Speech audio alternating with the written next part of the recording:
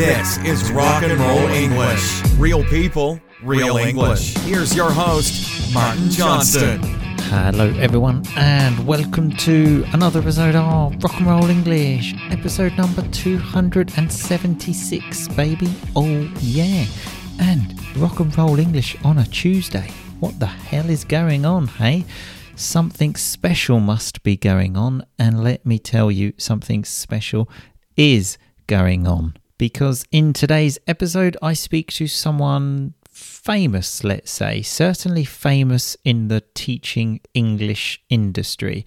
If you are an English teacher, because I know many English teachers listen to Rock and Roll English from all over the world. So if you are an English teacher, I'm sure you will have heard of this man. His name is Adrian Underhill, and he is, well, I describe him in the podcast as the godfather of pronunciation, but I don't think that even does it justice. Just a wonderful teacher, but even more, a wonderful person. And I did a 2-week training course with Adrian in Cambridge very recently. The name of the course was Pronunciation and Storytelling. And let me tell you, I learned a lot. So much, in fact, that I want to run a similar online course in September because I want to share this knowledge with you and to empower you to become better communicators in English. So pay attention to your emails, the podcast, social media. I will be talking about this course soon. I imagine it will happen in about mid to late September, but as I said, stay tuned. Now, before we get to my conversation with Adrian, because he was very kind to speak to me at the end of this 2-week course, I also spoke to some of my course colleagues, let's say, who were and are, they're still alive, English teachers from all different parts of the world, okay? It also works as, let's say, a trailer for the main event of the conversation with Adrian. So here is the first part of the podcast where I speak to other people from the course and what they learned from it. It's a bit of a longer episode today, about 40 minutes in total, I think. No R&R vocab and grammar, obviously. Today we're just concentrating on the topic, okay? So here is the first part of the episode. Happy listening. So first of all, I speak to Thomas from Poland. So let's see what Thomas says to the question of what did you learn on this course? This course, this training has been very informative and has completely changed my approach to teaching pronunciation. Notice how he said this course has completely changed his approach to teaching pronunciation. And that is absolutely the same for me, and I'm sure for everyone else on the course. And the reason for this is no one really shows you how to do this in your teacher training. But like anything, once someone shows you what to do, how to do it, you think, oh, right. When I was at college at first, I absolutely found the phoneme chart complex and very hard to understand, very hard to follow. And now, after 2 weeks, it opened my eyes and it all seems very simple. Again, a very important point. Also for me, that phonemic chart, I looked at that and thought, what the is that? I have no idea. But again, when someone talks you through it and makes you understand all of the details, why this is there, again, you think, and this is one of the things that I want to help you with, because also for me, like my friend Thomas, it has become very simple. So I want to make it simple for you too. Now, we are going to hear from Thomas again at the end of the episode, because he actually said something which was a big surprise for me, which I didn't know until just now, a few weeks after I finished the course. It really touched me as well. So I thought we will save that bit until the end. But I also spoke to another teacher called Marcela from Brazil, and I asked her why did she do the course, and here is her response. I wanted to take a deeper insight into the chart that Adrian teaches, because I believe that mastering all the sounds in there are really important for students to gain more confidence when they are speaking. At least that's what I noticed that my students were lacking. Most people that I had met when I was traveling around the world, they are not very confident with their knowledge. And if they had grasped this, that would make it much more easier for them to go forward. Mm-hmm. Another very important point, how mastering the sounds makes you more confident in speaking. Lots of people say, I feel stupid when I speak English. I sound terrible when I speak English, which usually is not true. It's just because we hate the sound of our own voice. But the key behind this is, as my colleague Marcela said, mastering the sounds. Once you have mastered all of the sounds in English, you will feel more confident speaking. It is a fact. Then I asked Marcela what the biggest takeaway from the course was. What was the main thing that she learned? And here is her response. It was reinforcing the idea that there is no such a thing as a perfect English, especially for non-native speakers. But we shouldn't be talking about you should speak like a native, which is something that we see there a lot, but rather, how can you make sure that people can easily understand you? And then we go back to what Adrian says talks about easy intelligibility. And that's what every single English learner should be worried about. Can people easily understand me? And how can I make sure that whoever I'm talking to can actually focus on the meaning of my message? Because the idea why we want to learn another language is mainly to communicate, to exchange information. Absolutely, because that's why we're all here, isn't it? We want to communicate and talk to other people. Otherwise, what's the point in languages? And in my opinion, if you don't want to talk to anyone else, what's the point with life in general? But anyway, so some fantastic stuff there from Marcela. I also spoke to another one of my colleagues from the course, Andres, who came all the way from Uruguay. He is also a teacher trainer, and when I asked him why he did the course, this is what he said. Well, I took a course with Adrian 3 years ago, and I really liked the way in which he teaches. I love this as well, because it's totally true. When you find someone who teaches something in a way that you like, a way that resonates with you and touches you, it's obviously a good idea to continue with that person. And I totally agree with Andres here, because Adrian, as you will find out, is someone who speaks so well, explains concepts so well, and that is obviously why he has had the success in the career that he has had. So my next question again to Andres was, what is the main thing that he learned from the course? So here is his response. This time I wanted to go into pronunciation and see how I could help my students get to understand. And I discovered that it is not about telling them about the sounds, but getting the sounds from them and understanding that each one of us have our own idea of what the sounds might be, and we can come up with them just by using the adequate techniques. So in that way, I think it's a good sign for students that we all can produce the sounds just with a little bit of help, let's say. This is the real beauty of what we learned in this course, in my opinion, that all of these sounds exist in everyone, in you as well, in every English learner.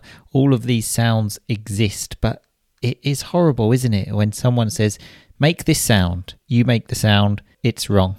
But as Andres said, with the techniques that we learned from this wonderful teacher, Adrian, you will see that the sounds are inside of you and can be brought out of you, not through repeat, but through specific techniques which will help you actually make the correct sounds, and then, as we said, also become a more confident speaker. So now on to the main part of the show. I am not going to interrupt like I have been for these.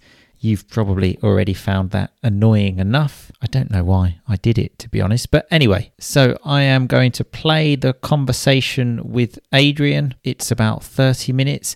And then I am going to talk to you again very quickly at the end to summarize the main things that I learnt. And we will also hear again from Thomas and hear the thing that he said without me knowing, which I want to share with you later on. So here is the conversation with Adrian. Happy listening. So hello, Adrian, and welcome to Rock and Roll English. Hello, Martin. Great to be here. I'm looking forward to this, whatever it is. I'm very excited to have you on the show. In fact, I thought you're the only person who's appeared on the show of whom I have asked an autograph. Okay? Oh, so that's nice. Already, you're a very special person. Great, thank you. So, as I mentioned in the introduction to the podcast, Adrian is, let's say, the godfather of pronunciation and, in my opinion, teaching pronunciation. I think you revolutionised this with the phonetic chart. Is it the phonemic or the well, I would generally call it phonemic chart. Right, okay. Yes. So I've already made a mistake. But, well, that's not a mistake. Which you obviously invented, yeah? I originated this layout of this chart using phonemes, yes. Mm-hmm. Yeah. I didn't originate the phonemes, obviously, and I didn't originate the idea of having sounds on a chart. But putting them in that order and putting all of the sounds in the English language in one place, which is obviously very important, I think, for learners because it gives them that reference map. Exactly. It does give them a map, both a physiological map in their mouths and a sort of visual cognitive map when they can see that all the sounds are on one page, in fact. Yeah. In fact, this was one of the things you mentioned this week, how a grammar book might be 2,000 pages, but with the sounds of the English language, you have one page, not page 2, not the second book. And that's it. And it's all there. It's just one page, yeah. Exactly. So on to the question. So the first question, which someone from the online community, the Rock and Roll English family, asked, is a question I asked myself, I must admit, as a teacher for a long time, of why is pronunciation important?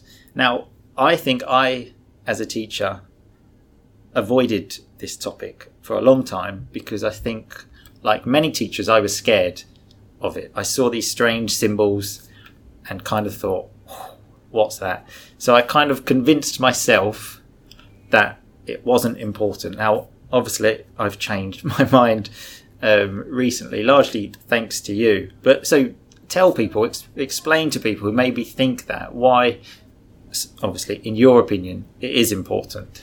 Well, pronunciation itself perhaps isn't important, but what is important is being fairly easily understood, easy comprehension, easy intelligibility. That's what's important, so that we can enjoy speaking, feeling that we're being understood, and we can enjoy listening to people because we feel that without too much struggle, we're joining in their communication. Sure.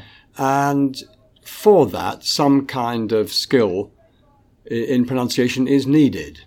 It's not a matter of being accurate or exactly right, as if there is some model everyone must stick to. I think that's a bygone idea. But it is a matter of finding an accent that most people are going to understand when one speaks. And that's important. And that also influences how one listens. So pronunciation affects both one's capacity to listen and one's capacity to speak. Absolutely. Yeah, and especially with things like connected speech, of how words are often like pushed together. I think once, if you understand that and you can make that sound, then it's much more likely you're going to understand that sound. That's right. If you can connect together words in connected speech in a more or less English-speaking way, you will be much more able to understand those kinds of words when they are connected together in connected speech. In other words, practicing connected speech enables you to comprehend connected speech. Sure. And I've heard you say with students and stuff, this is the first thing that you would do, the very first lesson, introduce this. Why is that?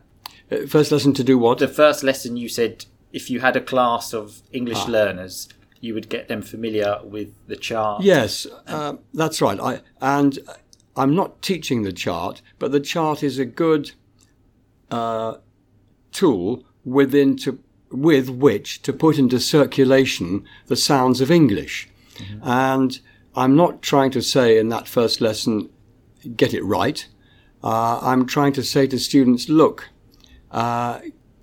these are the 12 vowels. You haven't got to be exactly right, but if you can try to hear that they are different, and if you can find some 12 differences in your mouth, you've made a start. So I want all the sounds, consonants and vowels, to be in circulation, and then gradually they'll improve as the days go by. But they all do need to be in circulation from the beginning, because you can't have a pronunciation syllabus. You need everything now. You can have a grammar syllabus, and you can have a vocabulary syllabus, obviously.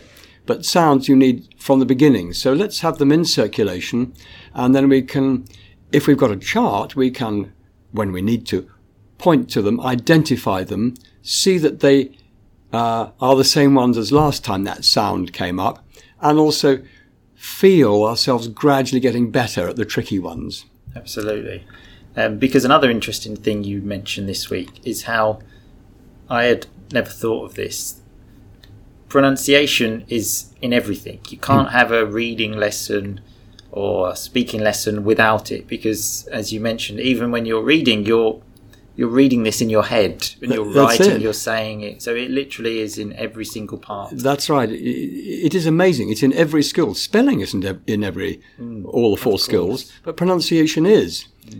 It's there when you're writing, because you are formulating the words in your head in some kind of pronunciation. Absolutely. It's there when you're reading, because most people, even when reading silently, are to some degree subvocalizing. Perhaps very fluent speakers aren't, but most are. Learners are. And of course it's there when you're listening and when you're speaking. Absolutely. So it's there all the time. Always there. And a teacher who says, I don't teach pronunciation, is missing a very key point, because in not teaching pronunciation, they are necessarily forcing the student to fall back on their mother tongue pronunciation of English, which is the only pronunciation they've got available. Of course. This means that with every new bit of English, they are, perforce, learning the pronunciation of that English in their mother tongue language pronunciation, because the teacher's not doing anything about it. Yeah, absolutely. So some people maybe, like you said, they don't learn these things from the beginning, maybe get to a certain point, maybe later, maybe they're at like a B2 kind of upper intermediate level. Is it ever too late to go back and learn those sounds? I don't think it's ever too late at all. Just the same as it's never too late to start getting fit, and people in their 60s are encouraged to perhaps gently start running. And the miracle thing is that within 2 months they find themselves running, maybe not long distances, but running. Absolutely. No, it's very, very necessary. And pronunciation is a muscular thing, and the muscles can be brought into action. The fact is, at any point, let's say you get to an advanced level with poor pronunciation. Well, first, I don't know how that is possible. Presumably it's called advanced because that person has a good vocabulary, a good grammar, and can read and write. They would not be called advanced if they was listening and speaking, I suppose. But even putting that aside, such a person is going to be more able to communicate if they have a better idea of pronunciation, and more able to learn English because they will hear what's going on better. They won't rely on learning from books. They can join in conversations and hear better. Mm-hmm. Absolutely. So I suppose the big question, how can I improve pronunciation? Even the word pronunciation, I have difficulty with that word. But well, we all do, probably. How can I'm talking as a student. Okay. And so how can I improve it? What, maybe 1 or 2 techniques? Well, I think the first thing, which is the key to everything in my view, is that you, the student, need to connect with the muscles that make the pronunciation difference. And perhaps at the risk of oversimplifying, nevertheless, I think it's very helpful for students. We can talk about really only 4 sets of muscles. One is the lips, one is the tongue, one is the jaw, which opens and closes, and one is the voice, which is kind of on or off. There's also the lungs for breath and for stress. But let's just take the first 4. We're in contact with those learning our mother tongue. Then we've learnt our mother tongue and it's habituated, and we don't have to be in touch with those muscles. There's other stuff to learn in the world. When we come to another language, we need to come back to those muscles so that we can get behind the habits and just tweak them a bit and come out with new sounds. And that's not very difficult to do once you connect with the muscles. If you don't connect with the muscles, but just keep trying to repeat after a teacher, it remains very mysterious and very haphazard and hit and miss, and perhaps demotivating for both teacher and student. So I would say the first thing is to make contact in a physical and visceral way with the muscles.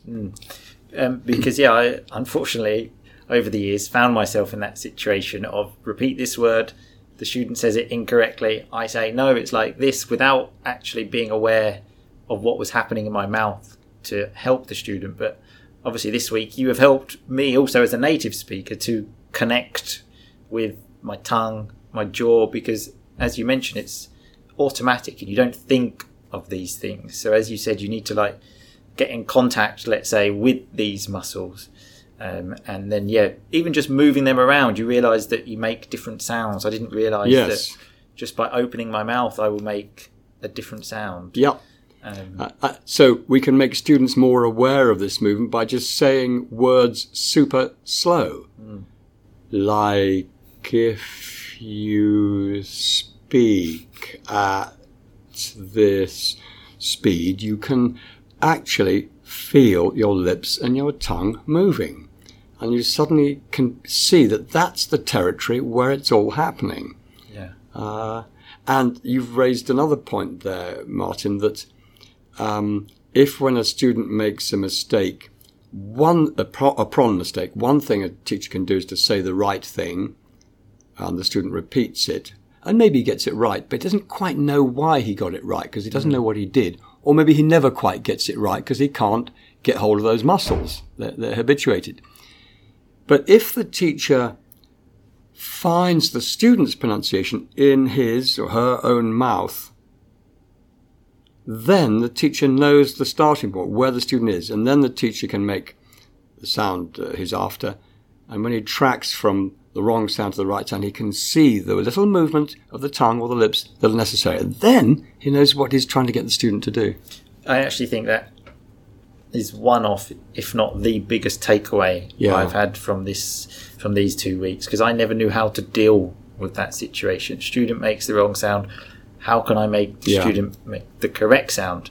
But so identifying where it is in my mouth, and then I can then give these instructions to the student. Find it in your mouth, and then you know exactly the journey that the student's got to make. Exactly. And then your next problem is how to make that journey. But at least you know what the problem is and what the journey is. Whilst before I was totally lost, but like we said, now I have a map. But okay, so one, let's say, more specific question, something which I've tried as well, which I personally think is useful, but I would like to get your thoughts on this.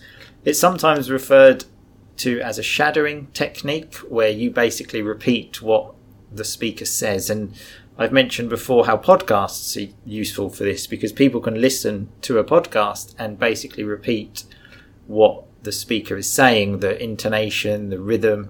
What are your thoughts on this? Is this a useful tool? I think it is. Now, when you say that, I can hear you saying possibly 2 kinds of exercise. One is where I repeat in a little space after the voice, and I try to get it the same, and there's a space left for me after their voice.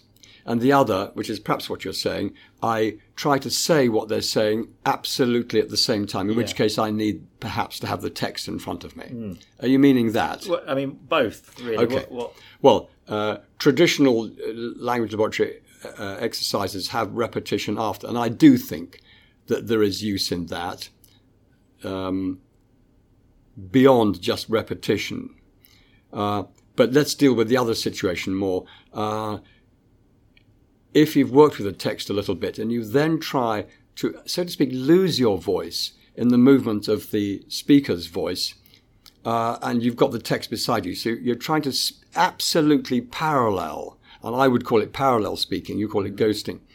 I think that's really useful because, first of all, it gives you the speed. Secondly, it gives you the intonation to try to hide in. Thirdly, it gives you the fact that the energy is shifting, and some syllables have a lot of energy and some syllables have very little. And so that energy distribution, which is part of English stress, is also made manifest. And you're trying, and then when you play back, you hope to hear that your voice is like a double voice, like doubling the voice. But of course, what you hear is times when you're out of sync.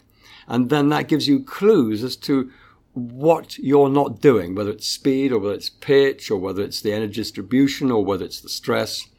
I think it's a really useful exercise. Excellent. So now moving on to let's say the second part of this course that we did, because we started by looking at sounds and then words and then connected speech, and then putting all this together, we actually moved on to stories, which we will talk about in a minute. But one thing I heard you say a lot in these 2 weeks was speaking from the heart, and like why it's important. So first of all, tell us what does that mean, and well, why is it important? How can we do it? Well, for me, speaking from the heart is something about being myself in the world and putting myself and my feeling and my ideas and what's important to me into the world. So saying things which are important to me and worth saying, saying things to which I can commit myself, rather than just saying things for practice or saying things because they're in the course book, which may be a useful idea, but my heart may not be in it. So I think it's to do with having feeling in what I'm saying. And if I've got feeling in what I'm saying, there's more of me in it, more of what's important to me at the moment in it, more passion in it perhaps, more need for expression, more excuse for intonation and volume, and some degree of passion. I don't want to overdo it, but some degree of passion, all of which are attractive things to listeners, all of which call listeners to listen.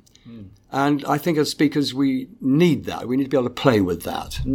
Yeah, and obviously I think you have that, because I think you have this presence of when you talk, everyone in the room, it was total silence because you had engaged all of us. And one of the ways which I think you do this, and I think you do this very well, is speaking slowly. And again, this is something which I think I have really learned in these 2 weeks, especially when I listen to myself on this podcast. I sometimes think, what am I even saying? There are just words that are just almost making no sense. And again, something else you have said a lot is, I think you said speaking slowly is the key to solving the problems in the world, something like that.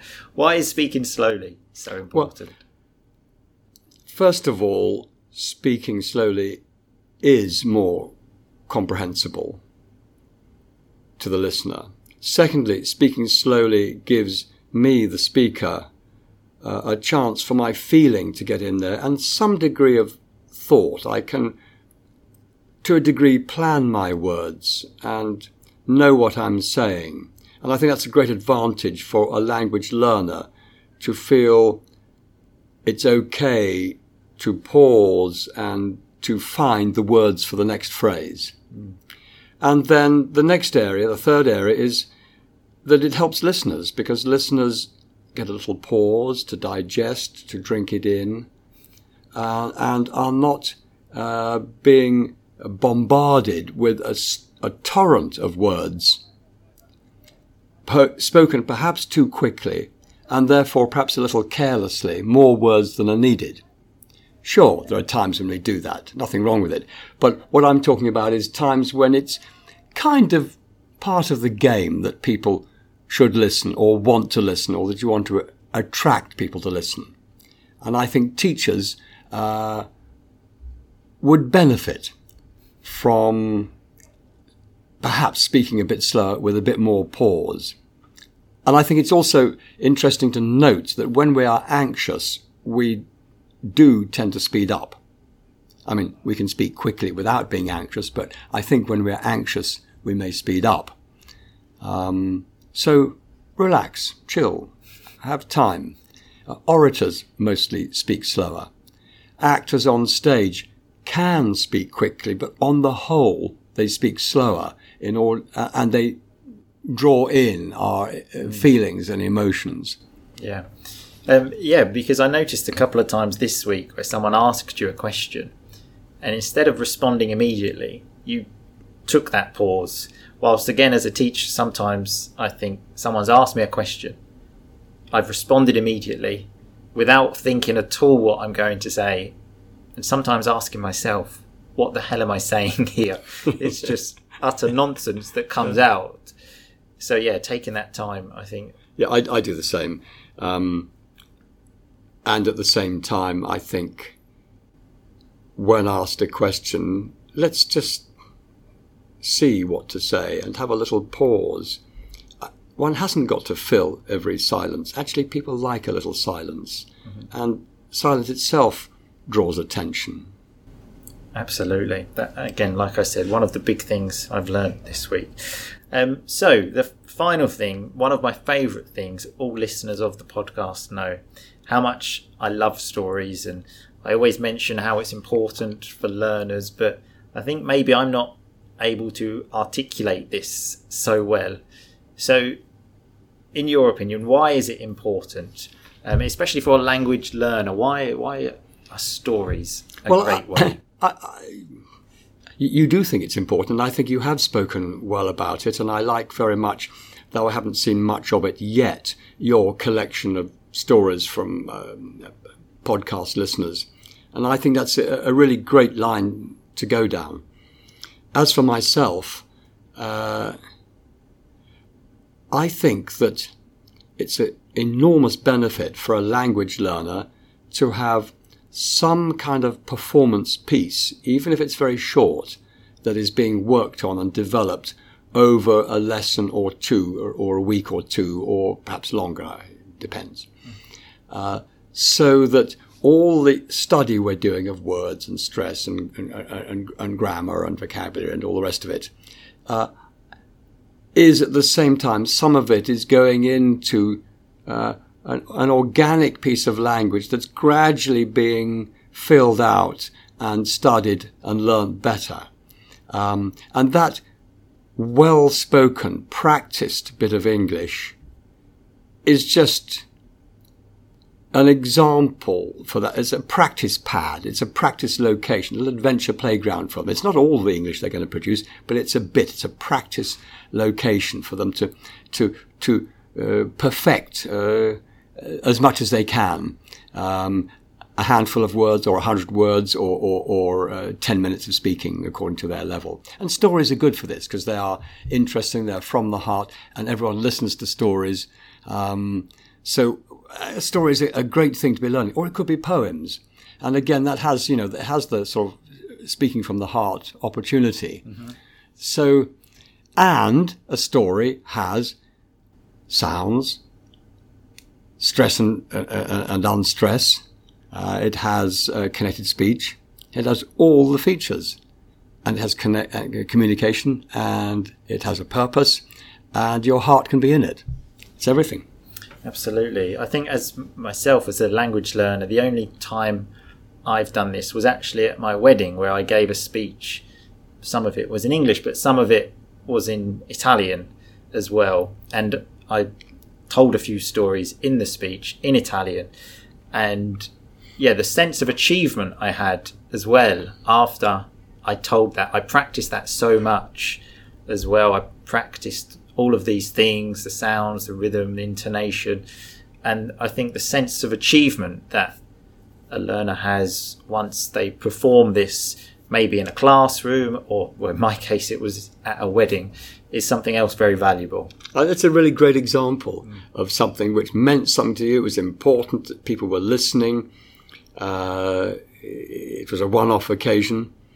And if you think about it, if we don't have a performance piece, it means that every bit of practice that's done in the classroom, let's say the sentence with the grammar and you practice the right words in the right order, and then another sentence which is the vocabulary, and then some more sentences which are comprehension questions after a text, and then some more sentences on another page of the unit which is to do with the topic, which is, travel or something.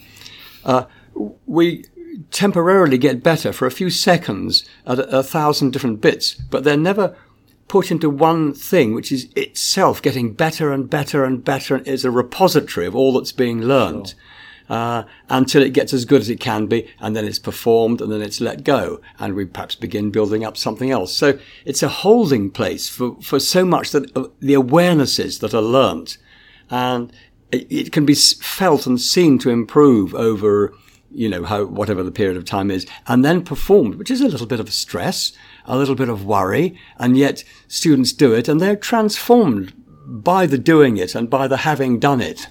Absolutely. Yeah. I mean, in this course, we told a story. Obviously, I told it in my native language, English, but I still had all of those feelings. Yes. Of like all of everything you just described, of doing it in my native language. So yeah, doing it in a foreign language, it's even more sense of achievement.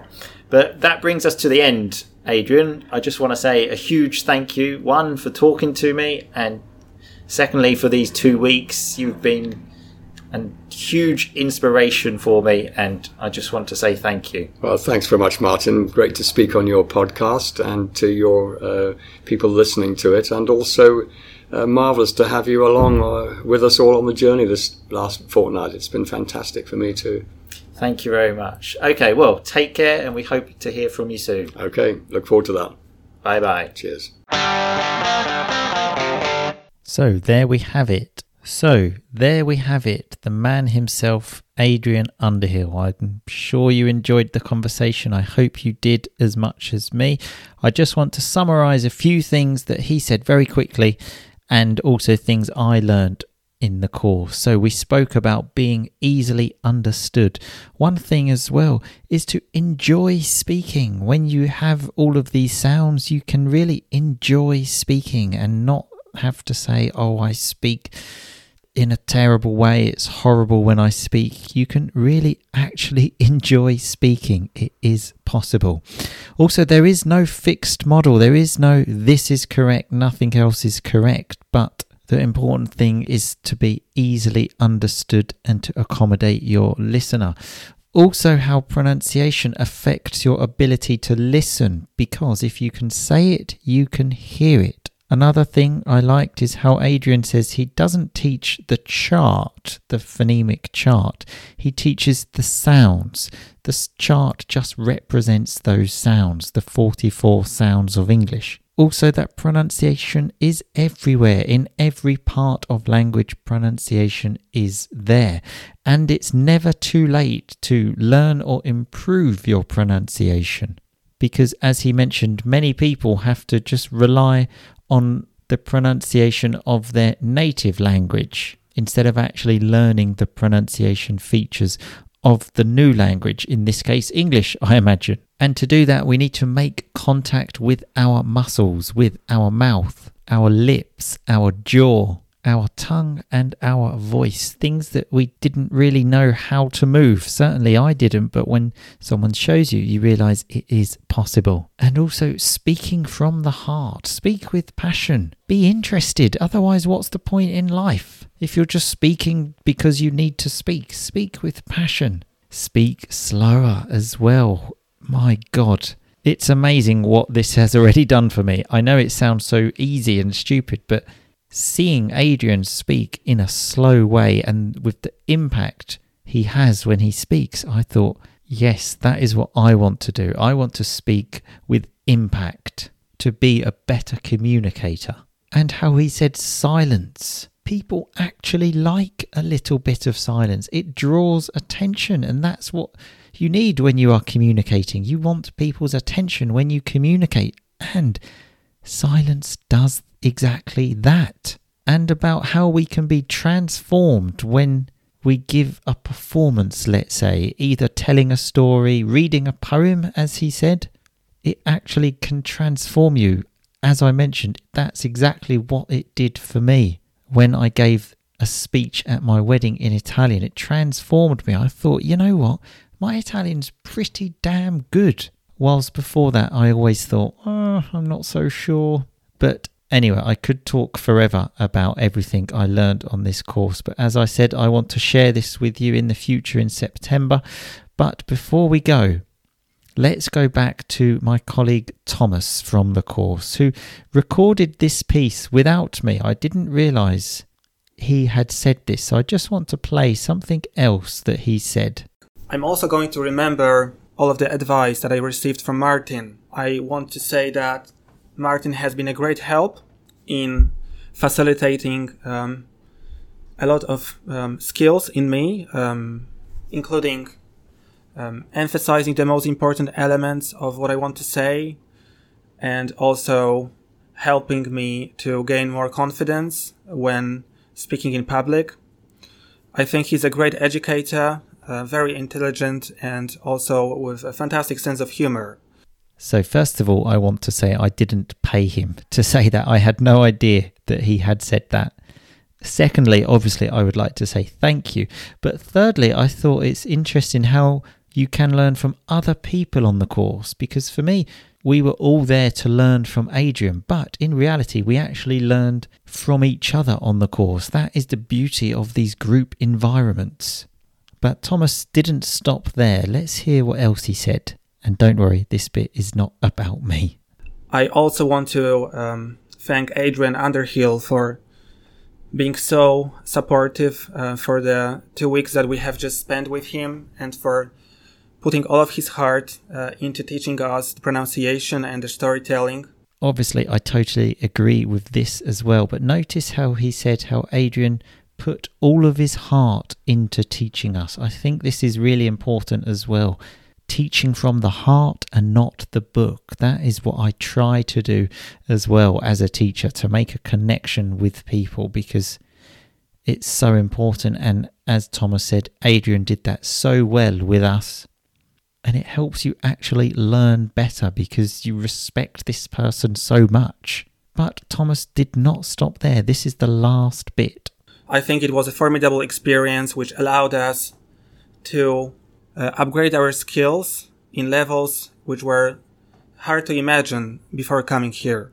It is a very valuable experience, has transformed our teaching practice, and is going to make our lessons much more attractive in the future, so that now we have our heads full of ideas, and we can't wait to return to the classrooms and just get it rolling. Exactly as Thomas said there, I also have my head full of ideas. It has transformed the way I teach, and I also cannot wait to share this knowledge with you. Unfortunately, I don't teach in a real life classroom anymore, but I teach in the online one. And as I said, I will be running something hopefully in the middle of September, end of September, where I can try to pass on as much knowledge as I can in my teaching style, and teaching from the heart and speaking slowly. So remember to stay tuned for that. Thanks everyone for listening. I will see you all very soon, but in the meantime, just keep on rocking, baby. Thanks so much for listening to Rock and Roll English. For more great content and to stay up to date, visit rockandrollenglish.com and facebook.com/rockandrollenglish. We'll catch you next time.